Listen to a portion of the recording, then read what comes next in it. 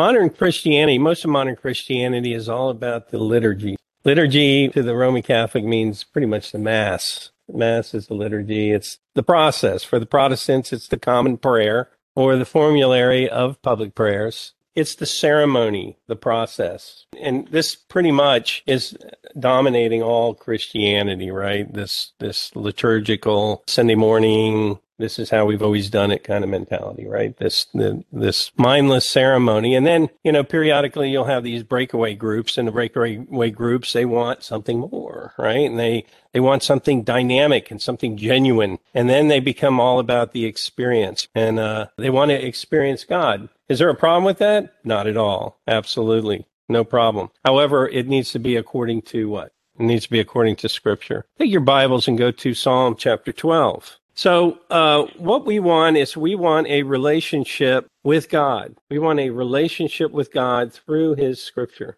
right? God gave us a Bible not as an aid to devotion, but He gave us a Bible so that we can know Him through His Word. And we've talked about that in this fellowship before. It's a finite book, right? There's only a finite number of words in this book, but this book makes known the infinite. It's a spectacular book. It's an amazing book. So in Psalm chapter 12 and in verse 1, it says, "For the director of music, according to Sheminith, a psalm of David, help, Lord, for the godly are no more. The faithful have vanished from among men. Everyone lies to his neighbor. Their flattering lips speak deception. May the Lord cut off all flattering lips and every boastful tongue that says, 'We will triumph with our tongues. We own our lips. Who is our master?' Because of the oppression of the weak and the groaning of the needy, I will now arise, says the Lord. I will protect them from those who malign them. And the words of the Lord are flawless, like silver refined in a furnace of clay,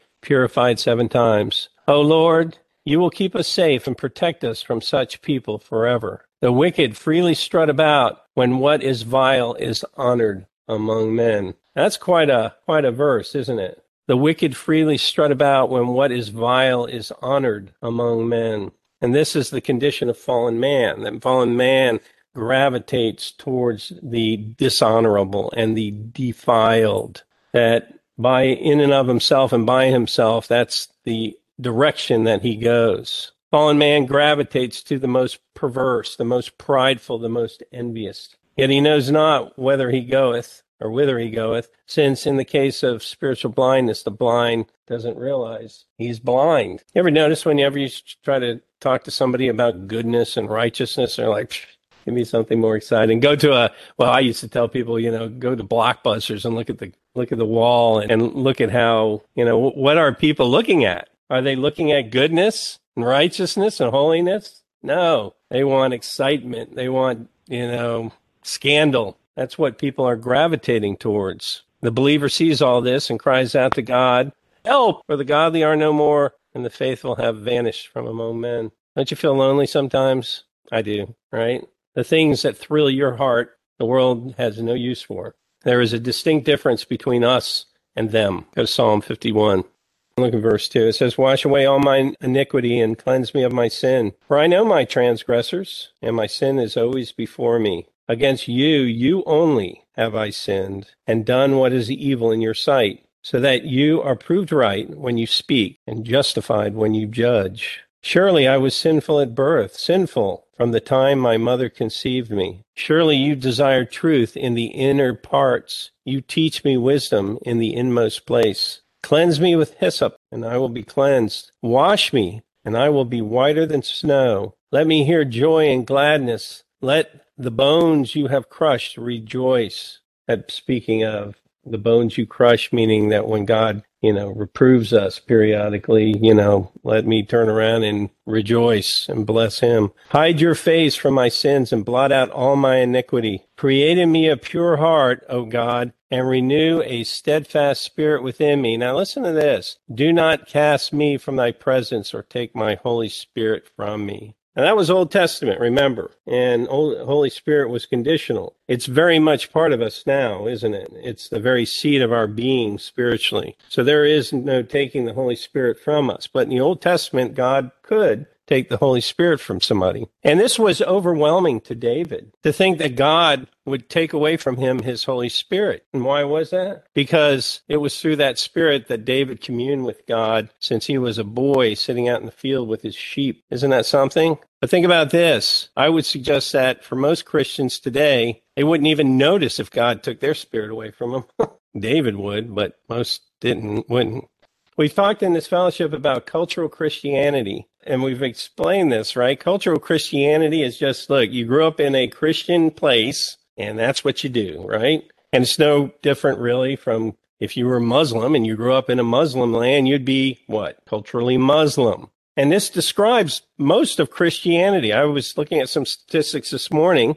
Pew Research Center in 2020 said that 65% of adults in the U.S. identify as Christians. And you'd hear that and you're going, wow, that's awesome. We got a lot of Christians in this country. You might be even less optimistic if you knew that that same poll back in 2015 said that there were 75% who identified as Christian, or in 2012, 78%, or in 2001, 81.6%. And you'd say to yourself, well, there's a downslope, but, Christians still rule, right? Well, no, not like that, not in that sense, because I want you to remember that most Christians in this country and in Western Europe, and really anywhere, are cultural Christians. They're cultural Christians. They're Christians by name only. And I don't say that to denigrate anybody. I say that just to make it clear to you that Christianity isn't something that you're born into. It's not something that you are because your parents were and your grandparents were. Christianity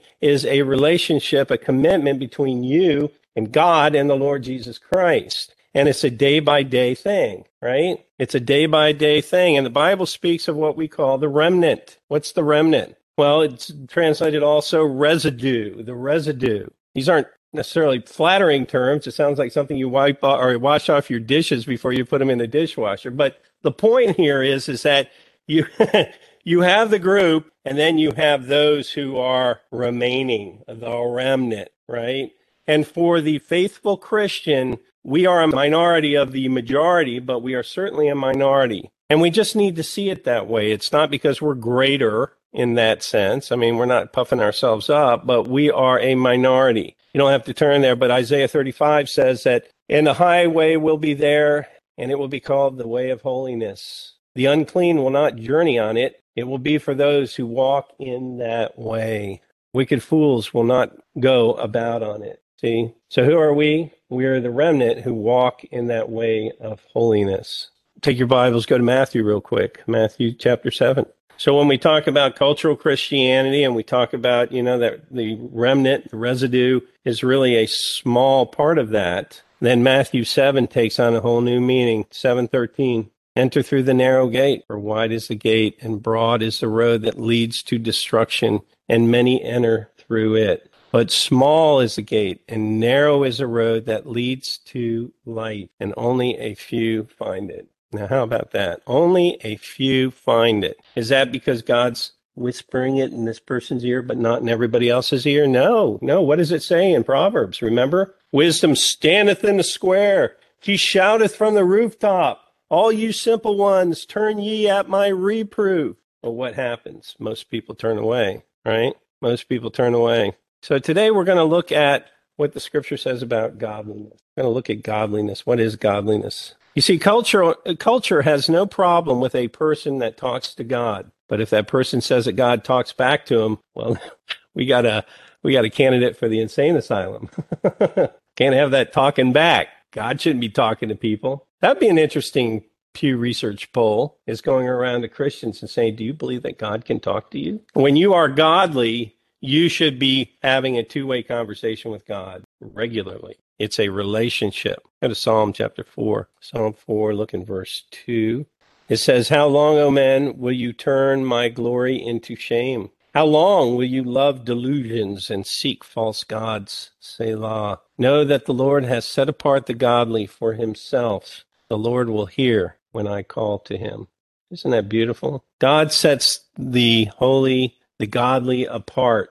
He sets them apart. Humankind loves delusion and his false god, and he's content in his sanctuary of lies. and resents anyone who threatens it, right? You come along and start talking to the natural man, you start telling him about truth. He wants nothing to hear about it. Because what? Because you threaten his little sanctuary of lies. But God listens to the godly. They are his. Godliness isn't something that we achieve simply by gritting our teeth and setting our mind to it. It doesn't work that way. You don't make yourself godly. It's a way. I was thinking about golf. I was thinking about my in-laws, my father-in-law and my mother-in-law, and they love to play golf. And they go out and play golf. And one of the truisms for playing golf is the harder you try, the worse your game becomes. It's just a fact. When you grit your teeth and try to play better, it never works.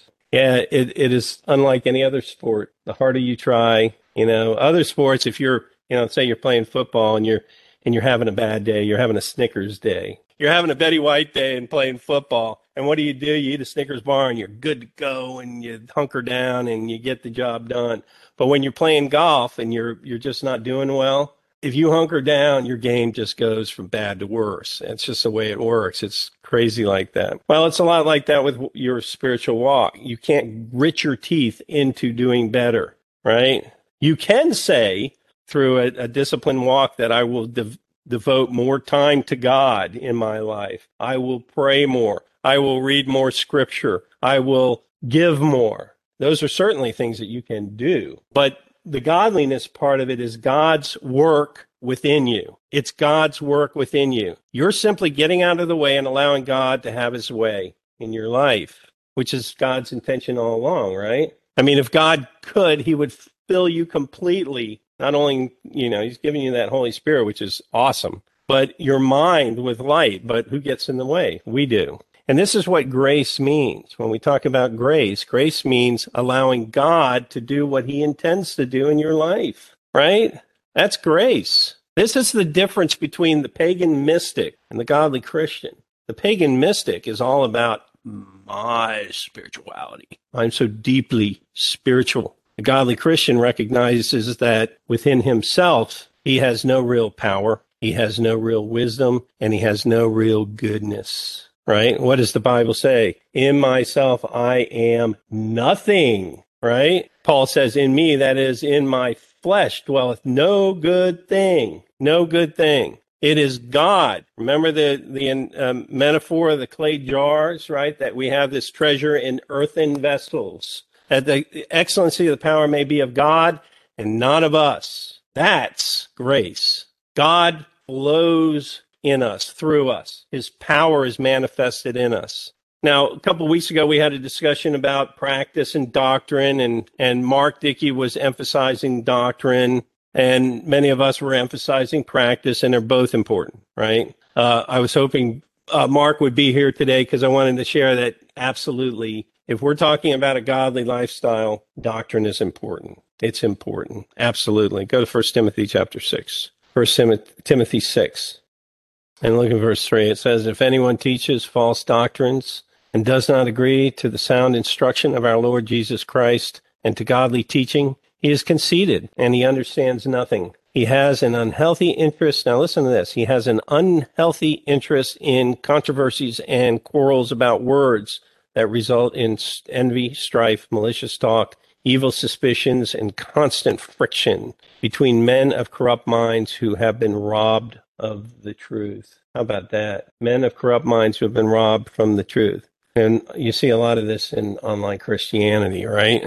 There is an unhealthy interest in controversies and quarrels about words that result in strife, malicious talk, and evil suspicions. Evil suspicions. Goes on and says, and who think that godliness is a means to financial gain. How about that? I can't tell you how many churches have been corrupted by this way of thinking.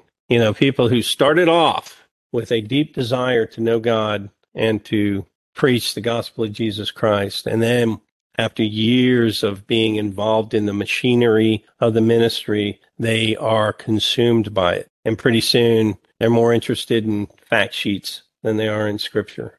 It's just one of those things. But godliness with contentment is great gain, right? The world says, work hard, make the big dollar, right? Be prosperous, Just the word prosperity, think about it. You talk to most people and you talk about prosperity, they immediately think of money. They don't think of health. They don't think of emotional prosperity and family, right? About being fulfilled and having a meaningful life. No, it's all about the buck, right? Godliness with contentment is great gain. For we, what? Brought nothing into the world and we can take nothing out of it. Boy, that is really profound reasoning. We're not taking anything with us. So why would we want to spend our entire lives seeking after money? I mean, why would we want to do that? And this is what we call the poverty of our faith. See, the thing is that it's the great leveler of faith. We brought nothing into this world, we'll bring nothing out. And think deeply on that. That is very profound. I mean, how much time, how much envy do we cultivate in our lives when we're looking at our paycheck and our house and our car, and then we look at our neighbor's house and paycheck and car, and we go, wow, I wish I had that. And then it goes a step further, and it's not just, I wish I had that, but doggone it, why don't I? Life is unfair. And that is the premise, by the way, of totalitarian governments like communism. Envy. How dare that person have something that I don't have, right? How consuming the sin is. And since he has something that I don't have, I hate him for it, and I'll take it by force. And it's what we were talking earlier about Vladimir Putin and the re-emergence of communism. That's what we're talking about. It's a system of government that is based on envy, completely on envy. We just don't put confidence in financial and material prosperity. Why? Because we have reasoned in our minds that we brought nothing into this world and we are taking nothing out, right? By having that good sound reasoning, we basically shut the door on the devil in that whole category of envy. To the disciple, godliness and contentment are our only true gain, and nothing more. And this has to rank high in our thinking. Satan always seeks to entangle and consume us with our own financial survivability, right? I always think of the man. Remember the painting where the man is sitting there, this old gentleman? He's got the loaf of bread in front of him, and he's bowing his head, and he's got his hands like this. And I get goosebumps. Isn't that sweet? That picture just always has blessed me because that's godliness with contentment. The obsession with finances leads to what? Bad judgments, accepting of bribes. I mean, it's amazing what people will do for money. We were just talking about that the other day. We watched a movie called Gorky Park. It was a movie from the 80s, 83. The plot of the story was they were trying to steal these red sables. Sables are like animals, right? That they have this beautiful fur. The Soviet Union had a corner on the market with these red sables because they were sought after throughout the world, and they sold these furs for just huge amounts of money. Well, somebody was trying to steal those wild sables and bring them over to the West, and all these people are getting killed in this movie. I mean, because they wanted these sables, and it was just a story of, and I commented to my wife, I was like, it is amazing how cheap human life becomes when you're seeking after the almighty buck, right? Yeah. And the interesting thing is that, Satan sets up this false duality, right? On the one hand, you have communism, which is all about envy. And then you have, on the other hand, capitalism, which is all about greed. Isn't that something? I mean, it's not all about greed. There are things about capitalism, the free markets, and people having the freedom to make choices without state intervention.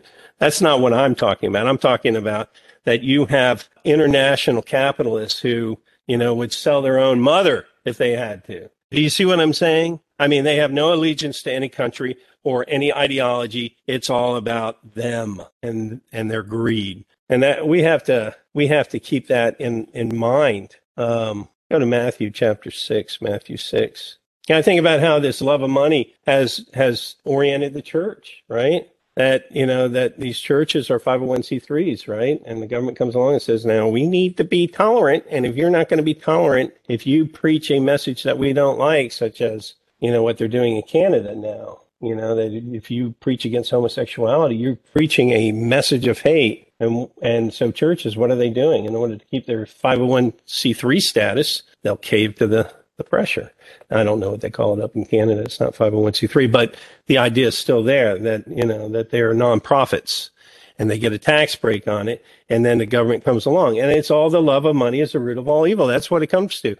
People will say, well, I've got to do one thing in order to do the other. No, you don't. No, you don't. You don't have to accept that tax, deferment or whatever. Anyway, Matthew chapter 6, verse 19, it says, lay not up for yourselves treasures upon earth where moth and rust doth corrupt and where thieves break through and steal.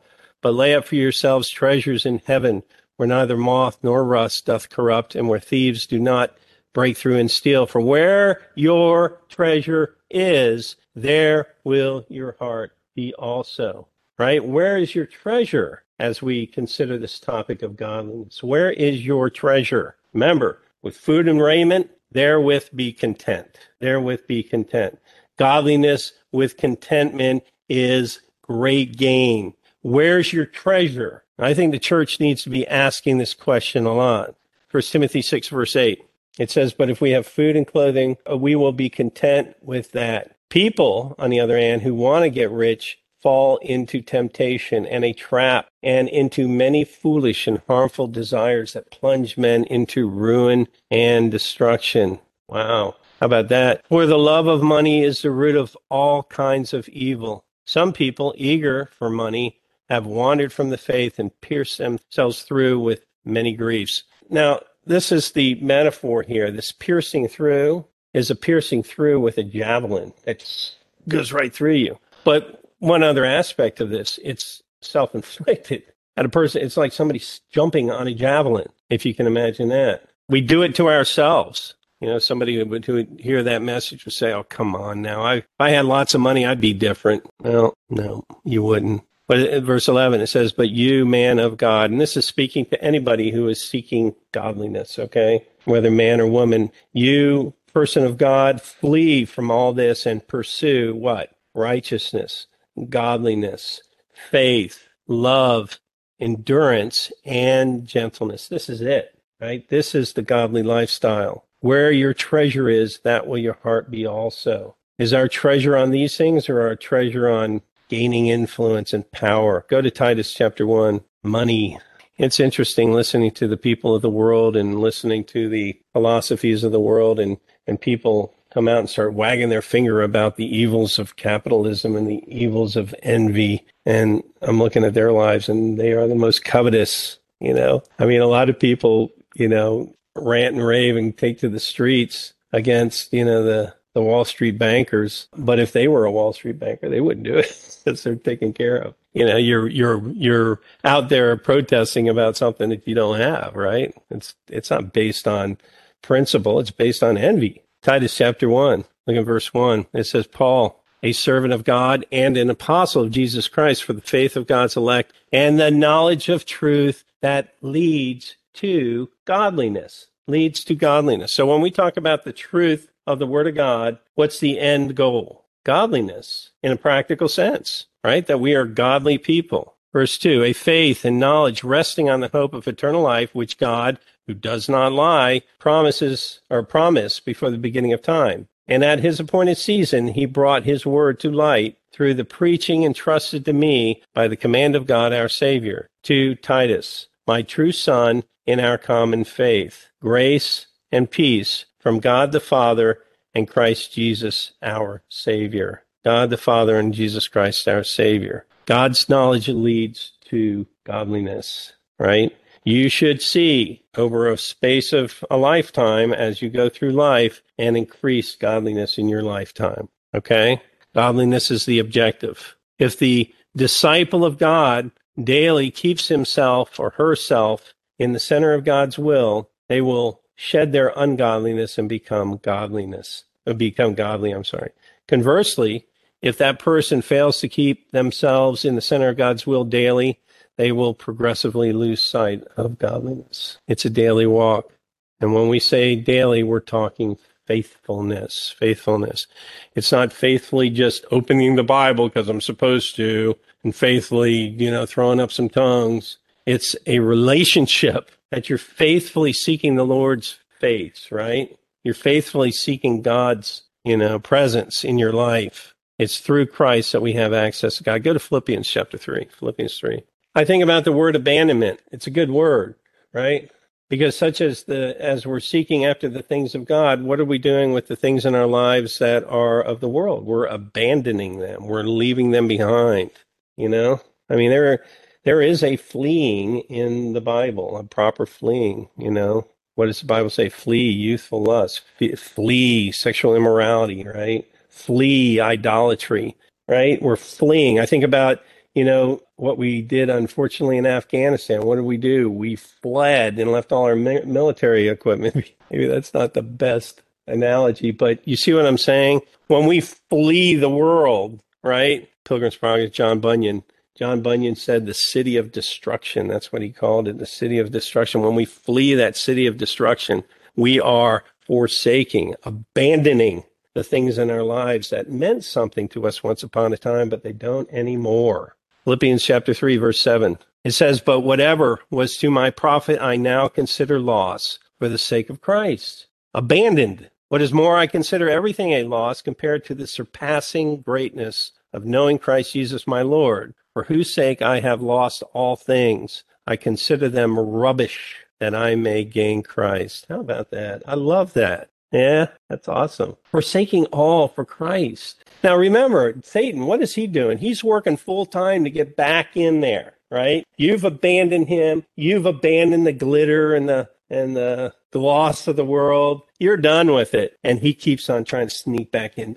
And you've got to be able to abandon it. It's a deliberateness of a godly person. You are deliberate. The godly person understands that the stakes are high, right? The stakes are high. His or her faithful walk before God must depend on the truth. It must depend on the truth. A godly person is not a person who is prone to light and transient causes, right? We have political causes that pop up all the time, and they demand your absolute allegiance. And people go flocking to them. And then another one pops up over here and they go flocking to that one, right? Why? Because they're so bereft of meaning in their life that they'll go anywhere to get some kind of sense of meaning, right? Well, we're not prone to that type of deal. We're not running around looking for an excuse to be on this planet. That's not what we're looking for. We already know why we're here. The disciple, the godly person, has a discerning mind. They can look at this cause and say, that cause is ridiculous. But then look at another cause and say, now that's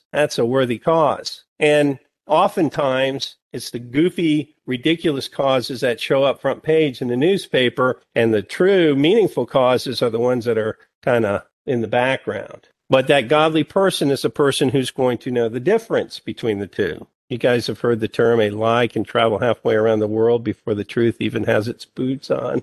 A lot of lies out there. The godly man or woman is willing to wait and see on certain things. That the truth of a situation isn't necessarily easy to discern. That you don't get it right away. In fact, sometimes you're inclined to think one way, but after prayerful consideration and thought, a couple days later, you just don't see it that way. Why? Because God has changed your mind, right? A godly man or woman builds it into his thinking. They just don't allow themselves to be pushed around or pushed into thinking a certain way. You do not allow yourself to be pushed into thinking. You are prayerfully considering something. You're weighing it. You're thinking about it. And then God says, this is the way. Walk in it, right? And you're like, there it is. There it is right there. A godly person is not one to quickly believe an ill report about someone else. And he certainly does not rejoice in iniquity when that report happens to turn out to be true. Okay? And I've fallen prey to that, right? Where you start rejoicing in iniquity and pretty soon you're actually looking for it. There's a glee involved. 1 Timothy chapter 4, look at verse 6. It says, if you point these things out to the brothers, you will be a good minister of Jesus Christ, or Christ Jesus, brought up in the truths of the faith and of the good teaching which you have followed. Now listen to this. Have nothing to do with godless myths and old wives' tale, but train yourselves to be godly. Train yourselves to be godly. For physical training is of some value, but godliness has value for all things, holding promise for both the present life and the life to come. Isn't that beautiful? That you get the benefits now and then. This is a trustworthy saying that deserves full acceptance. full acceptance. In other words, the teaching that godliness should be sought after or sought above all human endeavors is the greatest human endeavor, right? God gives it his fullest endorsement, right? That's the purpose of the gospel, is a godly walk, a godly walk. Godliness is something that we grow in. A person who has spent more time with God will grow more godly. Does that make sense to everybody? Corey just said that, that this relationship with God, it isn't a transactional relationship, right? A tit for tat, but it is, you are in a presence of God and you become godly. I mean, that's it. But we will never grow in godliness if we insist on holding on to old wineskins. Everybody know what an old wineskin is? Right? The old wineskins, what did Jesus say? The old wineskins, they kind of fall apart, they start leaking, and they're no good to hold the wine, right? And it is metaphorical to mean the old way of doing business, right? We don't hold on to old wineskins. Now, it doesn't mean that we change for change's sake either, okay? And that's important to say here. It means that when it's time to change something, we change it. We don't feel obligated to walk in the old ways of doing business. It's a walk by the Spirit. We press towards the mark. We cannot allow ourselves to become fixated in our growth. And we cannot allow ourselves to become arrested in our spiritual development either, right? You got to keep growing. When we talk about growth, as it says in Ecclesiastes 3:5 and 6, it says there is a time to embrace and a time to refrain, a time to keep and a time to throw away. Was it last week that we talked about how they were taking that serpent that Moses had in the wilderness and they were worshiping it? Well, that's what happens when you hold on to stuff that God says, throw it away, right? Be willing to throw away old habit patterns, all those secret sins and those things that impede your growth. And we all have them, and we know what they are. Sometimes we've had them for decades, and we just won't get rid of them. Let's get rid of them. Let's make a commitment. As with all learning, there will be times when things that once were meaningful to us have become redundant and need to be laid aside to make room for other things that God has in store. Otherwise, you become dogmatic, right? I hear people from the old ministry these days. It's as if I was transitioned back, 30 years? It's like, oh my gosh, this is what you've been saying for the last 30 years? God wants more for us. It doesn't mean that the doctrine changes. It means that the growth has happened in your life where you're just seeing it from a bigger picture. You see what I'm saying there? Every day with God is a new day. While there are healthy habits and repetition, there is also a redundancy that kills your soul. Okay? It's a redundancy that kills your soul. God is all about fresh perspectives, deeper understanding, new and unique applications. How about that? I love that. You can look at a verse one way one day and then come back, a year later and see that verse from an entirely different point of view. And if that's happening to you, God is working in your life. I mean, that's an indication of growth. But if you look at a verse and then a year later you look at the same verse and nothing's changed, it might be a good point to say, maybe I don't have that flow in my life. I'm not moving and grooving with God. The same old, same old. I'm in a rut. Well, when you find yourself in that situation, it's time to shake things up. Time to shake things up. God has big things in store for you, for me. We need to leave the past in the past and move on. Go to 2 Timothy chapter 2. 2 Timothy 2, verse 19. It says, nevertheless, God's solid foundation stands firm, sealed with this inscription, the Lord knows those who are his. And everyone who confesses the name of the Lord must turn away from wickedness. How about that? Now that's a verse and a half, isn't it? The Lord knows who are his. You can fool people. You can't fool the Lord. He knows who are his. Now, of course, we're all his if we're born again, right? But that's not what this verse is talking about. This verse is talking about those who are in fellowship, who are walking in a relationship with a godly relationship. You see my point there? And everyone who confesses the name of the Lord must turn away from wickedness. We just cannot fool God, and we can't fool the Lord Jesus Christ. 1 Timothy 2:1. Yeah, 1 Timothy 2:1. We're getting ready to wrap it up here. I urge then, therefore, that requests, prayers, intercessions, and thanksgiving be made for everyone, for kings, and for all those in authority. Now, does it make a distinction between good kings and bad kings here? No. It says we're praying for them.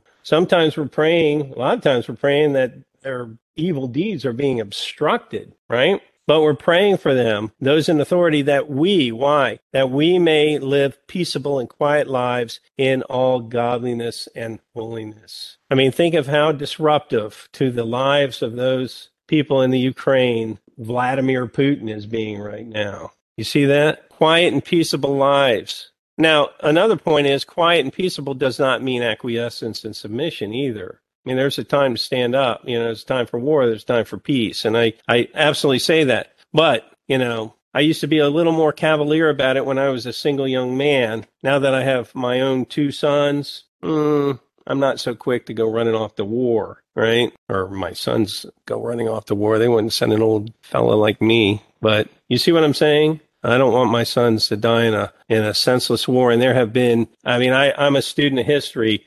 Most of your wars are senseless, pointless, ridiculous. They don't have to be fought, and they are. And they're fought for everything but righteous causes. But it does mean that we pray for quietness and peacefulness of life so the disciple can wait upon the Lord unmolested. And that's important. I mean, if I'm fighting a war or I'm all caught up in agitation, I can't be tending to the Lord. It says, verse 3, this is good and pleases God our Savior, who wants all men to be saved and come to a knowledge of the truth. So keep in mind, we talked about it earlier. Please pray for the citizens, especially the remnant of the Ukraine. Please pray for the remnant of Russia. Pray for the evil tyranny to be confronted with light. I'm reading a book now called The Rise and Fall of the Third Reich. It's about all the politics, everything that led up to World War II. There's a sense when reading this that the affairs of the world and what seems like the unalterable path of history just rolls on, and there's nothing anybody can do to alter it or to stop it. And that's a lie, okay? That is a lie. There is something that we can do every day, and that's to pray, speak in tongues, right? Absolutely. Pray for Vladimir Putin. Pray for Vladimir Zelensky. He's the president of the Ukraine. Pray for the Russian and Ukrainian governments. Pray for the Russian and Ukrainian militaries. We talked about that. Pray for the U.S. and her NATO allies. Pray for containment, that this quote-unquote border dispute doesn't spin out of control. And by the way, pray for China, too, because China's at the back here. Provoking this thing, because think about it. If you're China, you can get Western Europe and the U.S. and Russia fighting over here, and you can do your deal over here. So that's just the fact. And like I said earlier, it's been 77 years since our last World War, which is amazing that the peace has been kept this long. And then lastly, before we sign off here, go to John chapter 10. We are godly men and women, first and foremost. John chapter 10, look at verse 10. The thief comes only to steal and kill and destroy. I have come that they may have life and have it to the full. How about that? Pretty clear, huh? That's pretty clear. All right. Well, dear Heavenly Father, we thank you for that. We thank you, Father, for this teaching. And Father, we thank you that this word resonates in our hearts and our lives. Thank you, Heavenly Father, that we can grow in godliness. And that, Father, we can see things from your perspective and not man's perspective. I thank you, Heavenly Father, that you just help us to stay true to you. And Father, we thank you that we have peace in this world. In your Son's name, Jesus Christ. Amen.